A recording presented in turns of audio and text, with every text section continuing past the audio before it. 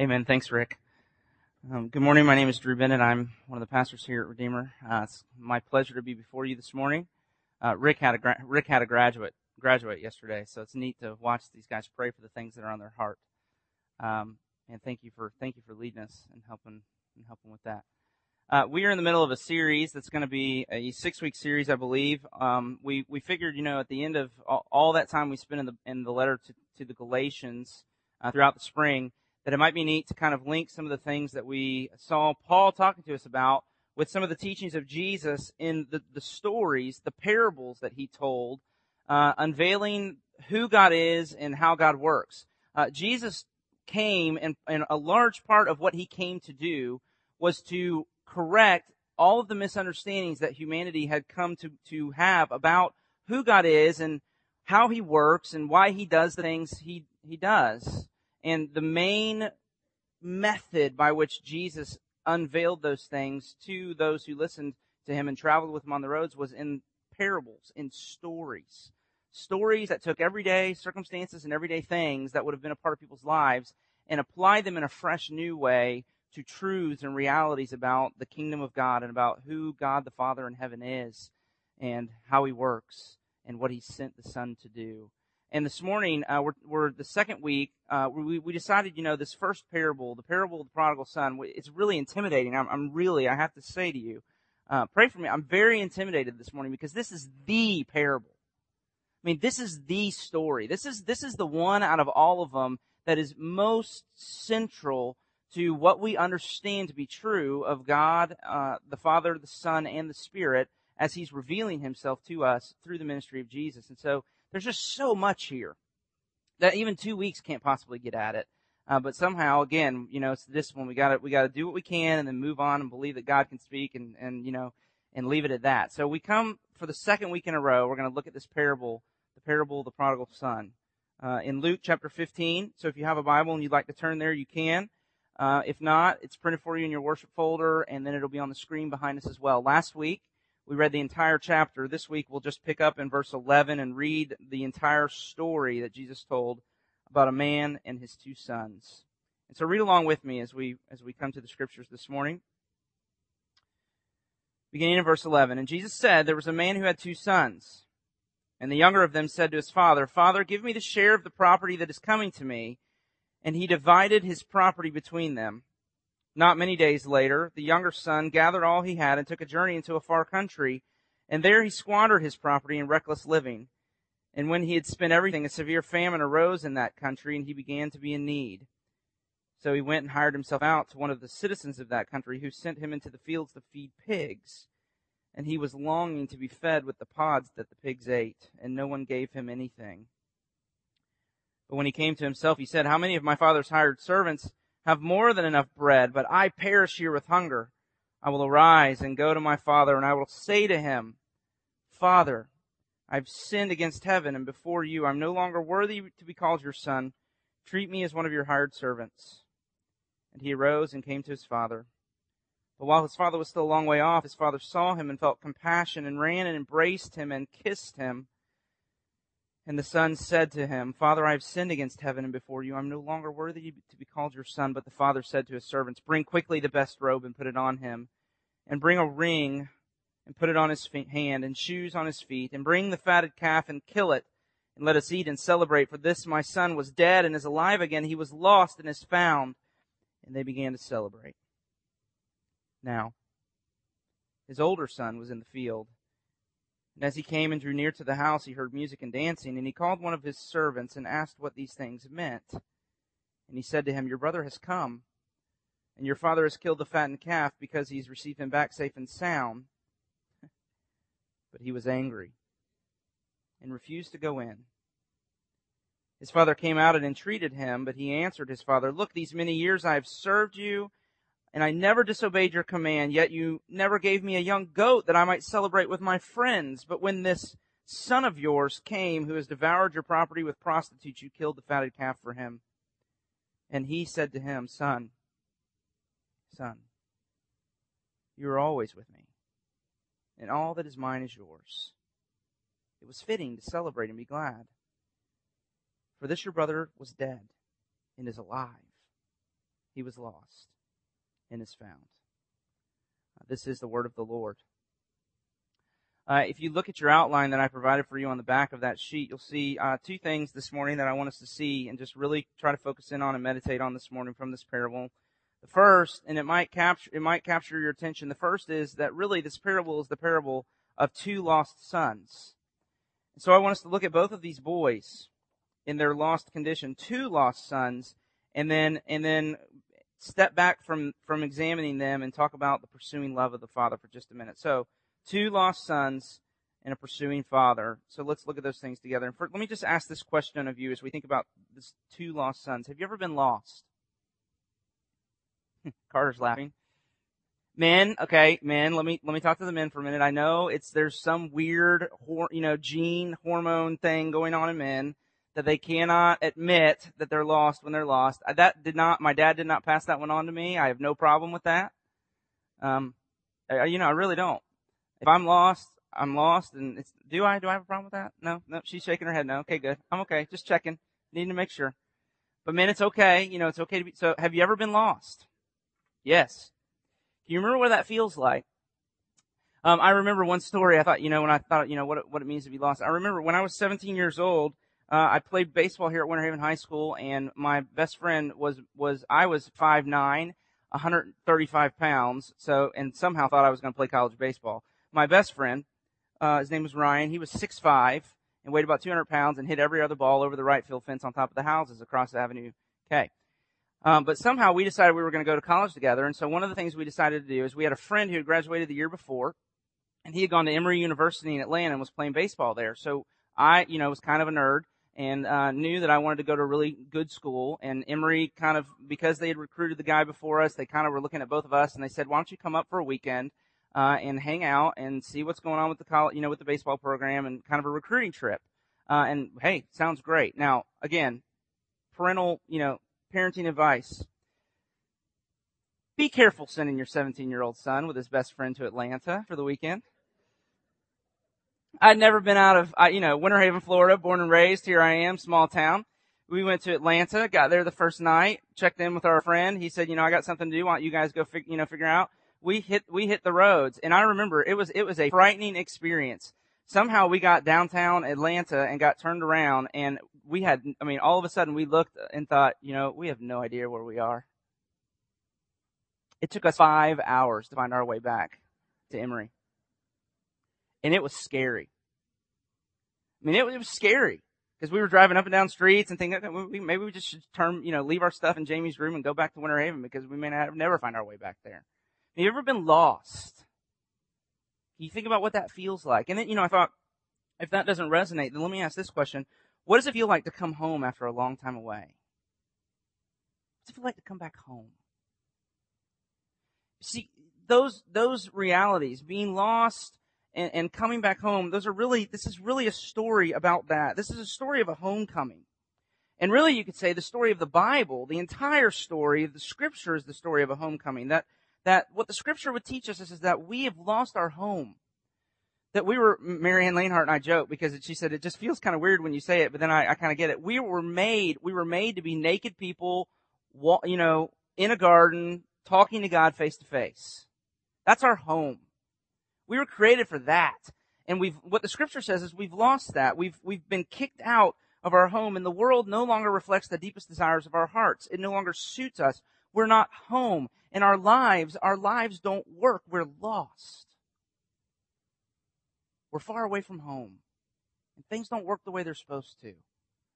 And part of what Jesus is teaching, now remember, we need to review for just a minute, and it's not here, but we read it last week. What prompted this story is Jesus in his ministry. There are two groups of people that keep popping up in Jesus' ministry. On the one side, there are what Luke refers to as the sinners and the tax collectors. They're the moral failures, the people who were the outcasts of society because they'd absolutely blown it. And Jonathan talked all about that last week.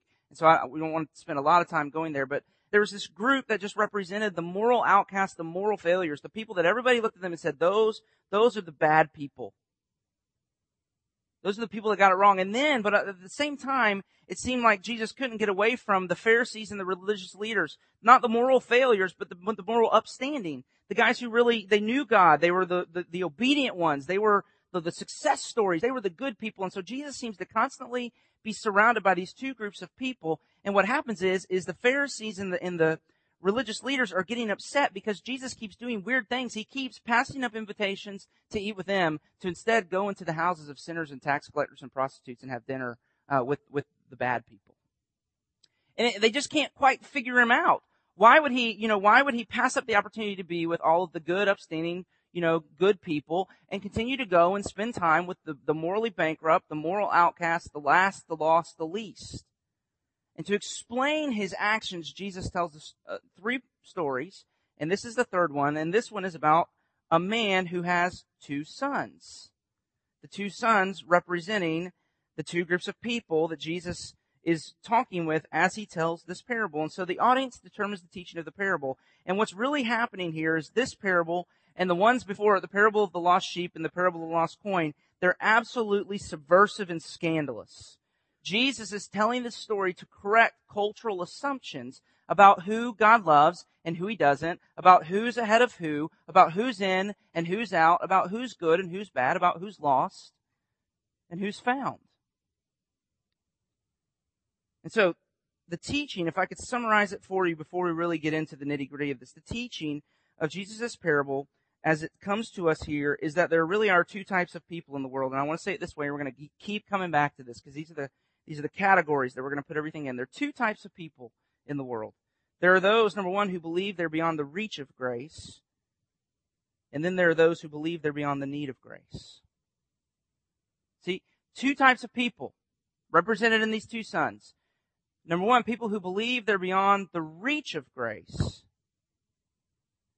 Number two, there are people who believe they're beyond the need of grace. And here's what Jesus is saying. Both are lost. Both miss the truth of Christianity. Those who think they're beyond the reach of grace, those who think they're beyond the need of grace. So we need to look at these two lost sons and how they represent those things. First, let's look at this first son, who we call the prodigal son. The prodigal son represents people who feel like they're beyond, because of their sin and their moral failure, that it has put them beyond the reach of God's grace. Here's a son who is unsatisfied with the way his life is going. And so he goes to his father and he asks his father, Father, would you please go ahead and give me my inheritance early? Now, I've tried this with my dad. It hasn't worked so far. I think there's biblical, precedent and teaching here, but nevertheless, he comes to his father and says, Father, Dad, I really want to kind of go and figure out who I am and go and test the waters. Would you please give me my inheritance early and let me go? And what nearly every scholar who has any understanding of the day and time in which Jesus told this parable understands is they say that what he was really doing, it was an insult that we can possibly fathom. He was saying, Dad, I wish you'd die. I don't want to wait until you die to get your stuff. I wish you would go ahead and give it to me. And what the father should have done, every Middle Eastern man who had a son like this, the expectation would have been that the father would have beat his son and then disowned him. But instead, this father grants his son's request, liquidates his property, gives the cash to his son, and sends him off. The son goes into into a distant country, into a far country. In verse 13 it says, and there, as if every father who can imagine his son coming and asking the same request, as if any of us are surprised, there he squandered his property in reckless living. It got so bad, he found himself, Jesus is a Jew, he found himself a Jew feeding slop to pigs. It couldn't have been any worse for this kid. And he is representative of a philosophy of life, this son in Jesus' parable, of self-discovery and self-fulfillment, of religion, of I'm going to do things my way, I'm going to do what I want to do with who I want to do it, when I want to do it, for as long as I want to do it, and nobody can tell me any differently. I want to be out from under all authority, all, parental pressure. I want to be my own person. I'm going to find my own way. And what Jesus is saying is your heart wasn't created for that. That way of living leads nowhere except to feeding pigs slop while your stomach grumbles and you long to eat the slop you're feeding the pigs. He was lost. Your religion, This self-discovery, self-fulfillment leads to a lost condition. You end up feeding pigs. But let's think about the second son for just a minute. And you see if the first son represents people who feel like their sin and their moral failure has put them beyond the reach of God's grace. You see, the son can't imagine. He thinks, I can't go back home because I know what's gonna happen there. I'm beyond the reach of my Father's grace. The older brother represents people who feel that like their obedience and their good life has put them beyond the need of God's grace. Here's a son, he's done the exact opposite. I'm the firstborn of a firstborn. Anybody else out there? Firstborn of a firstborn. It's a tough life. No kidding. Firstborn's a first, driven. I'm gonna be the good son. I'm gonna stay home. I'm gonna obey my father. I'm gonna do all the things he asks me to do. I'm not that younger brother of mine is gone and squandered the father's property. I'm gonna stay home and I'm gonna do the right thing. And I'm just gonna give myself to moral attainment. And here's a son. He's the perfect son. He's only obeyed father's orders. He's stayed at home and overseen all of the managing of the family's business. He's done all the things that the firstborn son are supposed to do. And he's representative of people who the life strategy that people adopt is, I'm going to do good things. I'm going to conform, moral conformity, religion. I'm going to give myself to a dutiful, religious, morally upright life. And Jesus is blowing up our categories and he's saying, you see, that'll get you lost too. Because he's in his father's house. But can't you see from the way it unfolds in the parable, he's so far from his father's heart. He's angry. He's bitter. He hates his life. He hates his father. He hates his brother. He's cold. He's hard. He's just shut down. And so here is a son. He's lost too. He's at home, but he's angry and he's resentful. Now, Tim Keller, who has a wonderful book on this parable called The Prodigal God, and I couldn't recommend it highly enough to you. He says, here's what's being revealed. He says, the hearts of the two brothers were the same. Both sons resented their father's authority and sought ways to get out from under it. They each wanted to get into a position in which they could tell the father what to do. He goes on, each one, in other words, rebelled, but one did so by being very bad and the other by being extremely good. Keller goes on, do you realize then what Jesus is teaching? Neither son loved the father for himself. They both were using the father for their own self-centered ends rather than loving and enjoying and serving him for his own sake. Here's the sentence. This means that you can rebel against God and be alienated from him either by breaking his rules or by keeping all of them diligently. That's the message that this parable is trying to get at. It's unveiling the heart of humanity. And Tim Keller says what the parable means is you can rebel against God and be alienated from him in one of two ways, either by breaking his rules or by keeping all of them diligently. You see, the common thread in the life and in the heart of these two brothers is they did not want their father, they wanted his gifts. They did not love their dad, they loved his money. And what Jesus is opening up for us is he's opening up the reality of the human heart and how prone we are to fall in love as sons and daughters of the Most High God in heaven, how prone we are to fall in love with his gifts instead of falling in love with him. And it exposes how much of our life, how much of our obedience, how much of the calculated way we live is really an attempt not to get God. We don't obey God to get God. We obey God to get his stuff.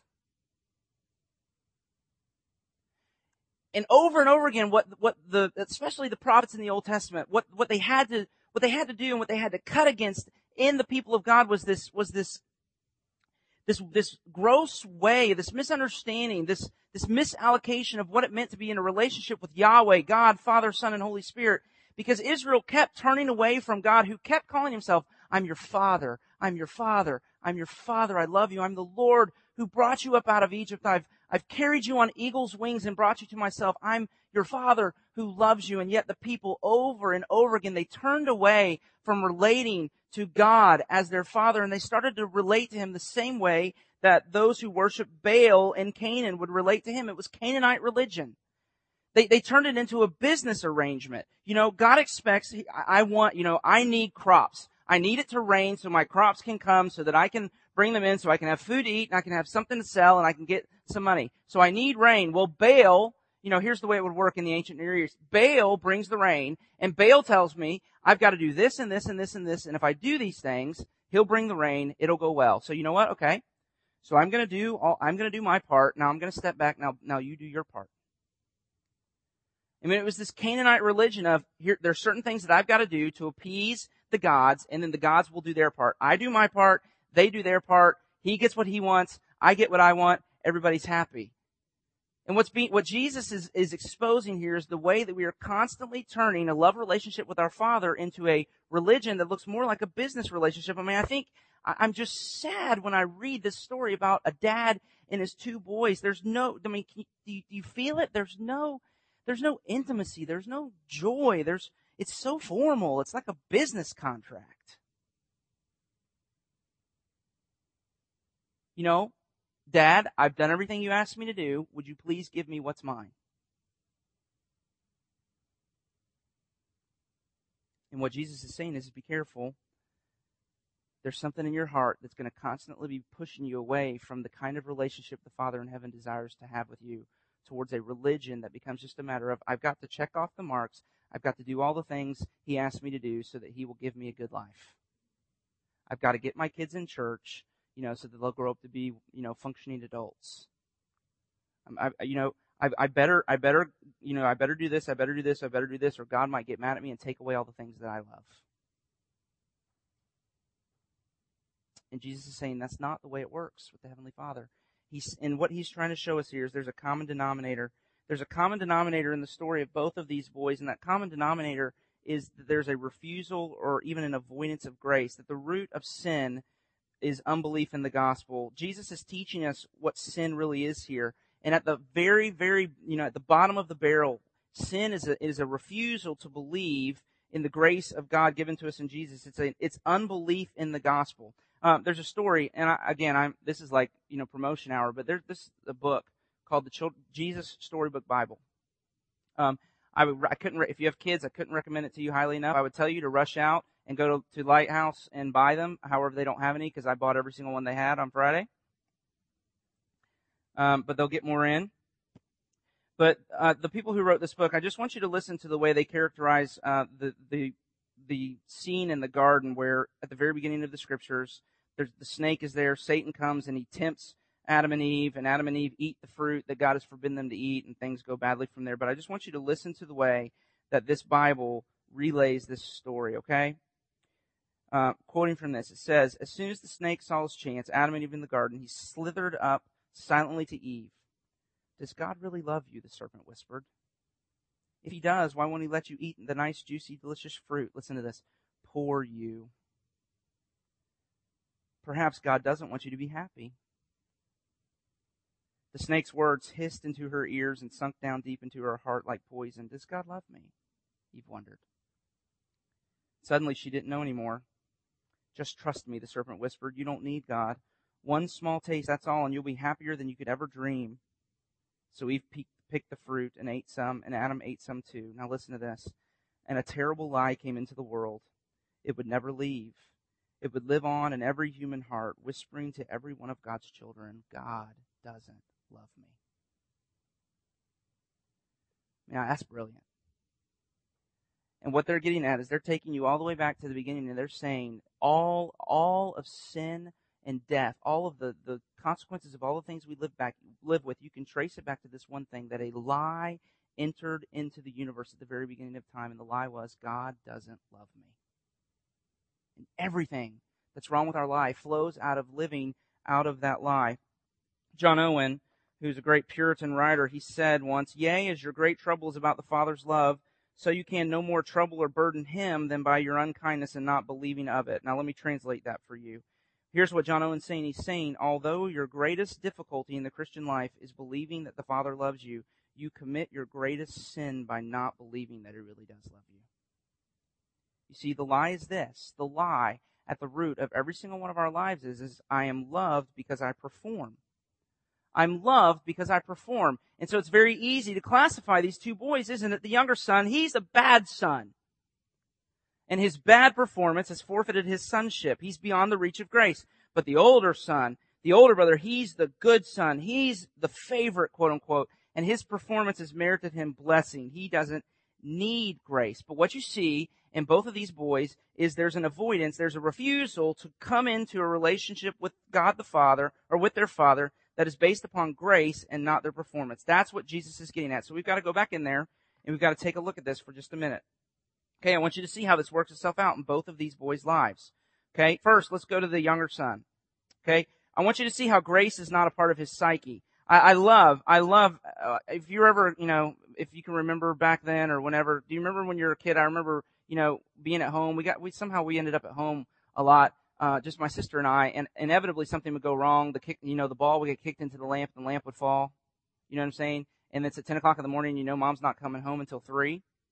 And so you have 5 hours to figure out, okay, what's my strategy? Right? What's the story?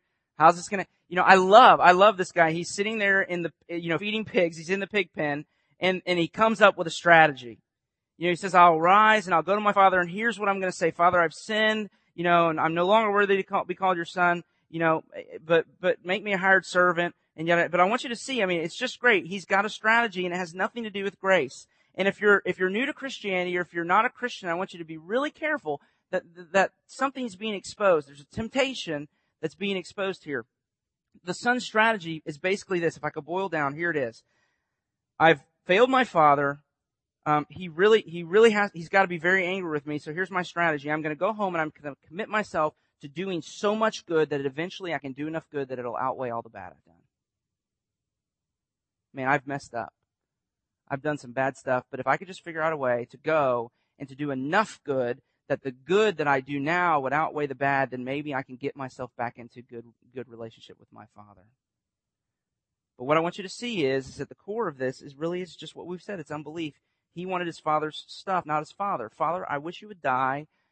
Just give me your stuff. He wanted his father's stuff, not his father. So what does he assume to be true of his dad? He assumes that his dad's going to want his stuff and not his son.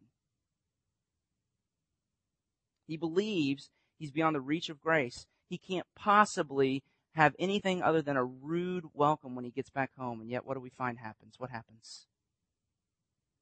The father runs out to meet him. Nobody saw the love of the father coming, but this son says, just make me a hired servant. Let me pay back everything I owe you. I don't want any, I don't want grace. Just give me the opportunity to make up for everything I've done wrong. Can you feel that in your own heart? A strategy to do enough good that it'll outweigh the bad, and somehow that'll repair the relationship. You see, it's in the older brother too. It's so revealing the way when his father comes out to him. If you look down there in verse 29, he says when his father comes out, he says he's angry and refused to go in. His father came out and entreated him, but he answered his father, "Look, these many years I've served you." The Greek word there really is slaved you. I've been your slave. He's never disobeyed. You see that? I've never disobeyed. He has an incredibly high estimation of his obedience to the Father. He's outwardly obeyed, but inside he's just full of hate and anger. And he's angry because, in his estimation, he's not getting what he deserves, and his brother's not getting what he deserves. Because the reality of his life is obedience and reward. You do good things, you get good things in return. You do bad things, you get bad things in return. And the actions of the Father have just blown that to smithereens. His brother's not getting what he believes he deserves, and in turn, he's not getting what he believes his performance and his morality and his obedience has merited him, and he's just plain angry. He's angry. But at the core of that too is an unbelief. He doubts his father's heart towards him. He says, I've been here and I've slaved all of these years and I've done all this good stuff and you've not even given me a goat. He comes home, you kill the fatted calf. I've been here for years doing the right thing and you've never given me anything. And he's just completely oblivious to the heart of his father. He doesn't believe in his father's heart for him. And so this morning I want to say to you, if your performance, good or bad, is the defining reality of your life and not the Father's love, then here's what's going to happen. you're going to fall into one of these two realities. You're either going to live feeling like you're beyond the reach of grace and self-loathing and despair, or you're going to live feeling like you're beyond the need of grace, and that's going to turn into self-righteousness. Or you'll be constantly, like me, swinging back and forth between the two. Constantly swinging. And both of those realities are rooted in unbelief. And so what Jesus is doing in teaching us this parable, what he's doing is he's trying to heal our unbelief with this picture of the Heavenly Father. Jesus is unveiling the kingdom of God, and it's a kingdom of grace. It is so radical. The teaching that Jesus is unveiling in this story is so radical. He's daring to say, we are not loved because we perform. We're sinners and we love, and we're loved. We're sinners and we loved. Both these boys are lost, and both of them are loved by the Father. Both of them have been wrong, and both of them are the delight of their Father's eyes. That's the truth that Jesus is trying to drive home to our hearts. He's trying to heal us of the way we've always lived, that if I just do the right thing, then I can be loved. He's saying, no. Even in your sin, even in your disobedience, even in your rebellion and your using of the Father to get his stuff, even in your wishing and spitting in the Father's face and wishing him dead, the Father's heart is a heart of love for you. A lot of you know my friend and really a father in the faith to me, John Sweet, passed away a week ago. And I went to his funeral last week, and at his funeral, his son told the most amazing story. And I've got to relay it to you because it illustrates this so well, and then we're going to wrap it up and be done. But his son, he has 5 kids, and the middle son's name's Christopher. And Christopher was, in many ways, you need to know the dynamic of the family. This man, John, had 5 kids, and 4 of them, when he died, were in full-time ministry. Chris is the only one that wasn't. Chris told the story, that he really was, he was the one kid who was the kid, every family has one, who was just constantly testing his parents' patience. He was the kid that just never seemed to be able to live up to the standards that his brothers and sisters before and behind him put up for him. He was the one that was always getting in trouble, the one that kind of was the black sheep and was just the one that just wasn't a Christian, that, was the rebel, kind of, out there doing his own thing. And he told the story. He said when he was a senior in high school, he was going to Lakeland Christian High School, and there was a party for graduation, and he went to the party and had a little too much to drink. The school administration found out about it, and they expelled him 2 days before graduation. And he said, I knew I had to go tell my dad. He said, now here's what you need to understand. I knew that I was the kid, I had tried their patience enough, and he said, it was great. He said, I knew that this was it. This was finally the event that was going to push them beyond being able to love and forgive me. That this was the straw that broke the camel's back, so to speak, that this was the one where finally they were going to kick me out of the house, so they were going to finally say, we've put up with you all these years. But this is it. We can't take it anymore. And he said, so I'm wrestling with all this stuff, and I have to go find my dad. And I go to the construction site where he was working, and I walk up to him and said, Dad, I need to tell you something. I said, Dad, you remember that camping trip, that party I went to a couple weekends ago? Yes, son. Well, Dad, there was alcohol there, and I drank a bunch of it. And he said, his dad looked at him and said, I know, son. He said, Dad, they expelled me from school. And he said, my dad looked up at me and he said, well, son, that was stupid, but we're going to get through it. He said, come to work at 6:30 tomorrow morning. And so what would have been his last day of school, Christopher gets up before dawn, expecting that his father is going to work him to death. And as he's getting dressed, he looks over, and in the desk in his room, there's a note. And in the note, his dad has written him a letter. It's beautiful. I wish I could recount it to you, but basically, here's a father who just sat and reflected. He said, son, I've been watching you this year, how you've befriended your friends and how you've cared about them, and I just want you to know I've seen and I'm pleased. And I've been watching, and I saw the way you were on the basketball team and how you worked hard and were a great teammate. And I just want you to know I saw and I'm pleased. I've been paying attention, and I'm very, very pleased with you. And he says, today's your last day of school. And he said, there's a $50 bill. He said, back then, it was a lot of money. He said, here's $50. Go pick up a friend. Today's your day to do whatever you want to do. And Chris said, for a kid who was rebellious, he said it was 2 years later where Lucrista, his sister, finally connected the dots for him and said, just that little bit that experience of the Father's love and grace that you got when in that moment in your life that was so defining, that's just a little whisper of the heart that your Heavenly Father has for you. And that was the light switch. That was what led him to faith.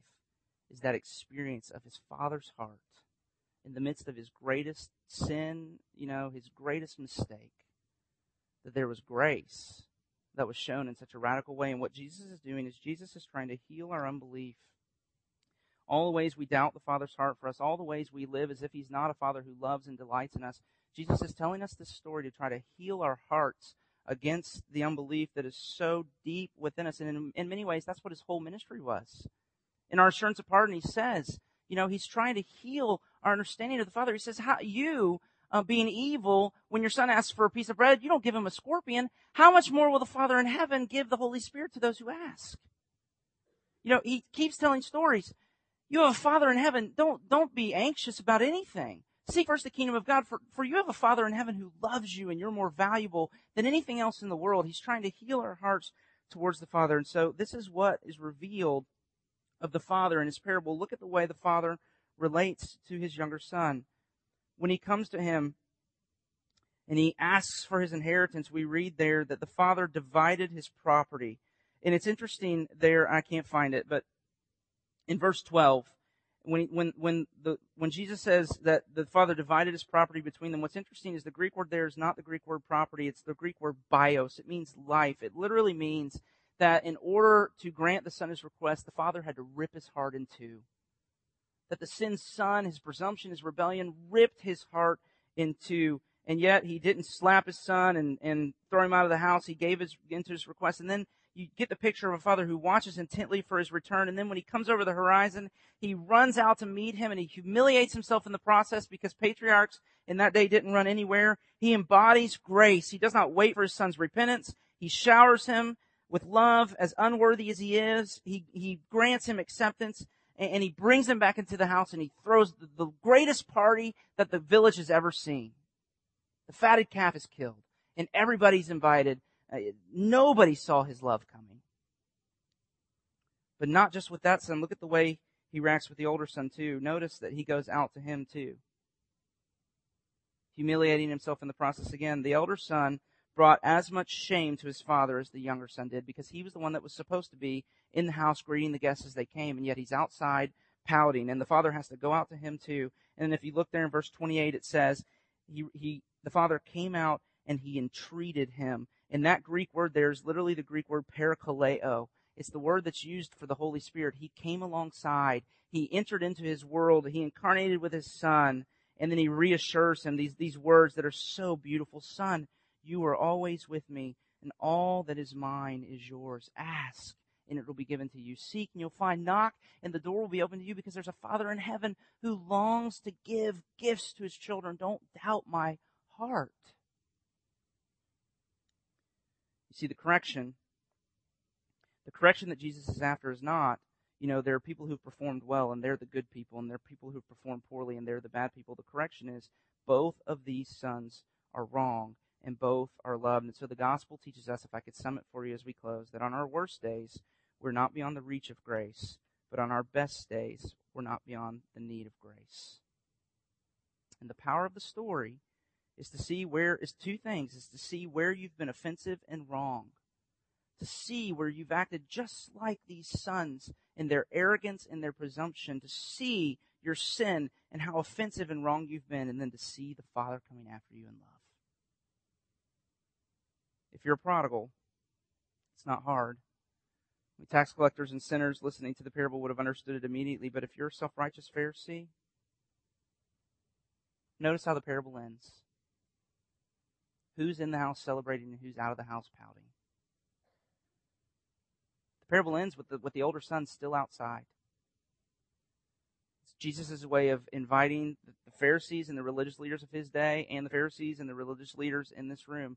It's his way of inviting them out of their religion, out of their hard-heartedness, into a relationship with him based upon his love alone, and not their good record and not their good moral performance. And those are the very things that keep a lot of people out of the kingdom of God.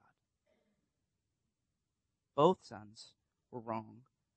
Both were loved. Jesus is healing our unbelief in this beautiful picture of a Father who loves those who are rebellious and indifferent, those who are dutiful and obedient. The gospel is something different than both. In the gospel, we're sinners. Cheer up. You're far worse than you think you are. and you're far more loved than you can ever imagine. So let's pray that together this morning. Jesus, thank you for this wonderful story and how it heals our hearts of all of our cynicism and unbelief, that at the very core of our lives is the lie that entered into humanity so many centuries ago, that you really don't love us.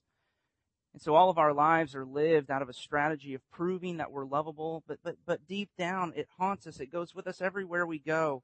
Does God really love me? Does God really love me? And until we're healed, until that unbelief and that cynicism and that doubt is healed in us, we cannot give you the obedience that you so desperately desire. We'll be constantly using you to get your stuff, obeying in order to manipulate you. Father, forgive us. And come and heal our hearts. Come and do what you promised to do now as we come to your table and draw near to us. We pray these things in the name of Jesus, our Savior. Amen. Now, as we prepare ourselves to come to the Lord's table, it's fitting that we would offer a confession of faith. And as we stand to do this in just a minute, we are saying these are the very things our entire lives hang on. This is the core of what we believe to be true of our life and of the universe as a whole. So would you stand with me, and let's recite the Apostles' Creed together in response to the preaching of the Word this morning. And so, Christian, I ask you, in an age of unbelief, what do you believe? I believe in God the Father Almighty, maker of heaven and earth. I believe in Jesus Christ, His only Son, our Lord, who was conceived by the Holy Spirit, born of the Virgin Mary. He suffered under Pontius Pilate, was crucified, dead, and buried. He descended into hell. The third day He rose again from the dead. He ascended into heaven and is seated at the right hand of God the Father Almighty. From there He will come to judge the living and the dead. I believe in the Holy Spirit, the Holy Catholic Church, the communion of saints, the forgiveness of sins, the resurrection of the body, and the life everlasting. Amen. Amen. Please be seated. There's a question that begs to be asked as you come to that, as you think about that parable, and that is how is it possible if you take the teaching and apply it to the Father in heaven, how is it possible that the Father in heaven could offer such love? If you take those parables, remember there's 3 of them in Luke 15. There's the story of a lost sheep, and the sheep is lost, and then it's the story of a shepherd who goes and pursues the lost sheep and brings it home. And then there's a story of a lost coin, and in the story of the lost coin, the coin is lost, and the woman sweeps the house out and goes in pursuit of the coin and brings it back home. And then Jesus tells this third story, and it's the story of a son who's lost and who goes out into a distant country. And yet what is absolutely obvious is missing is nobody goes out to bring him home.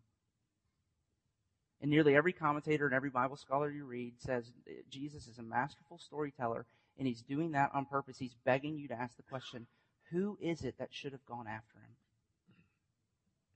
And if you were a Jew in that day and time, the answer would have been obvious. It would have been the older brother. The older brother would have been the one who would have had the responsibility to go into the distant country to pursue his brother, to bring him back home and reconcile him to the Father.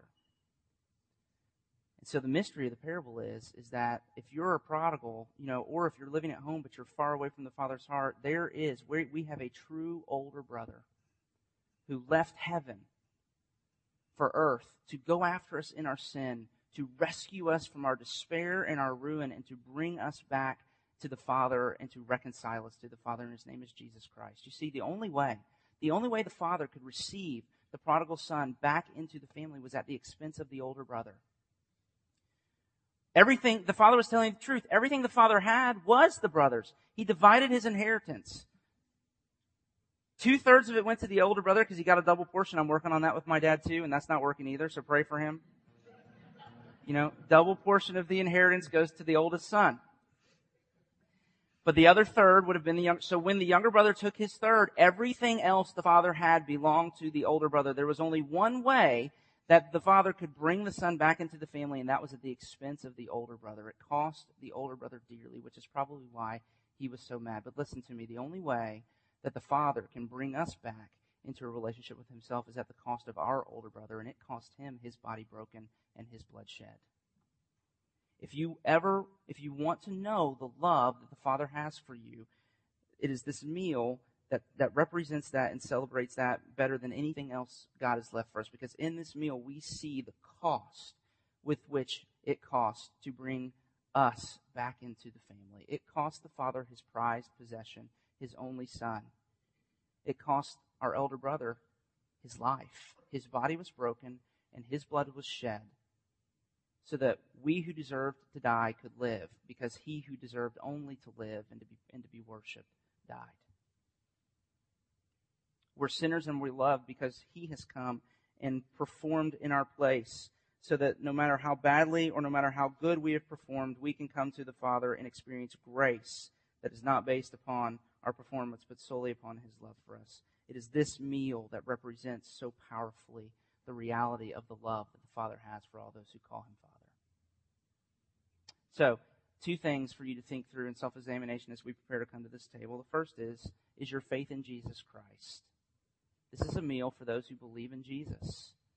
And then secondly, just one other thing that I would say, the Scripture is very, very clear that as part of a way of preparing yourself to come to this table and celebrate this meal, which represents the costly love that the Father has for his children, Paul's very clear that to come and to celebrate by taking the bread and the juice, the reconciliation that is yours with the Father because of Jesus' work, and to at the same time not be reconciled to one another, to have issues where there is a need for reconciliation and love on a horizontal level, while you celebrate the love that is yours in Christ Jesus on a vertical level, is something that is very, very bad hypocrisy. And so we ask you those two things.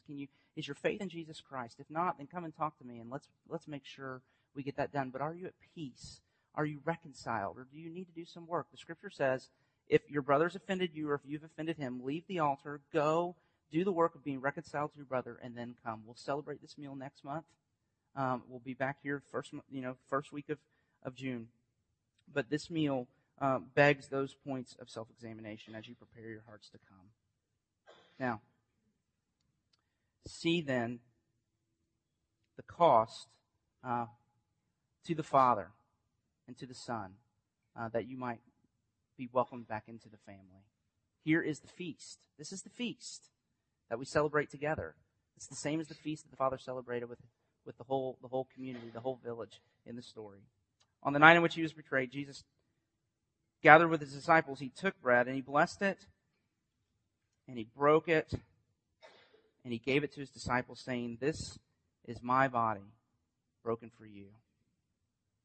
After supper, he took the cup, and he said, "This cup is the new covenant in my blood, which is shed for you. Take, eat, and drink.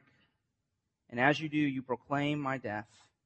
He says, "Take, eat, and drink, and do this in remembrance of me." The way this works is there'll be people at the bottom of the aisles here. As you feel led, you come, take the cup, and take the bread. Return to your seats after everyone's been served. We'll partake of them together. So let's pray together and prepare our hearts to come to the table of the Lord. Those of you who are helping me serve, would you come on? Let's pray together. Oh, Jesus Christ, our elder brother, thank you that you have gone to lengths we cannot imagine to bring us back to the Father. For you did not just go from one country to another. You left heaven for earth and came to offer the perfect obedience to the Father's will that is asked of us. And you came to suffer and to die in our place, that we might be forgiven of our sins, that we might possess the righteousness of Jesus Christ, that we might be accepted in the Father and loved by him. These things are too great for us to even consider. They're so great that our minds have a hard time believing them. There's an unbelief that pervades all of our life. And so would you come and would you use this meal we celebrate together this morning to heal the unbelief that is so near in our hearts? And would you come and finally convince us of your love for us, and may it produce a life of beautiful devotion to you. And all who are here this morning, come and do what you promised to do. Be near to us now as we eat this meal together. And may you be glorified in the eating of it, we pray. In Jesus' name, amen.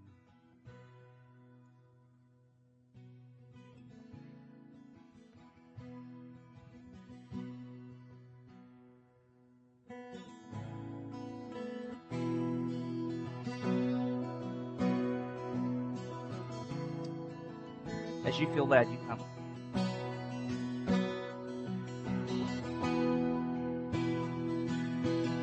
In the face of such overwhelming evidence, there's only one conclusion you can come to, and that is that the Father truly and indeed loves those who have their faith in Jesus Christ. And so, knowing that then, taking the bread together, this is the body of Christ for you.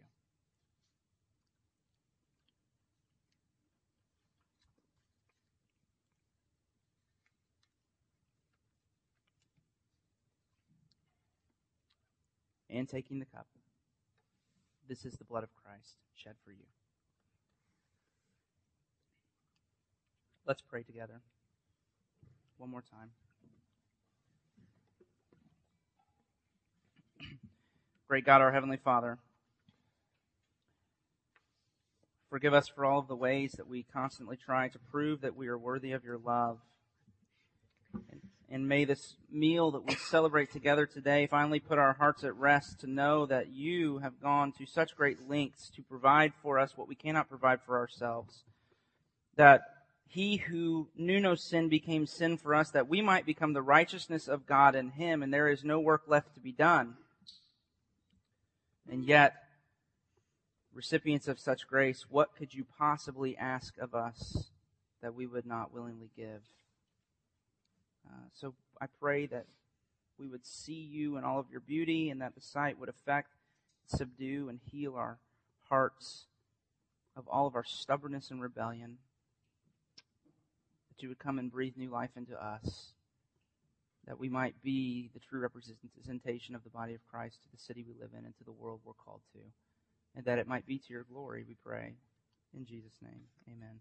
Then this benediction belongs to you, that no matter where you are, no matter how far from home you've traveled, you can arise and come to Jesus and he will embrace you. So receive the benediction. May the Lord bless you and keep you. May the Lord make his face to shine upon you and be gracious to you. May the Lord turn his face towards you and give you his peace, both now and forevermore. Amen. Go in his peace.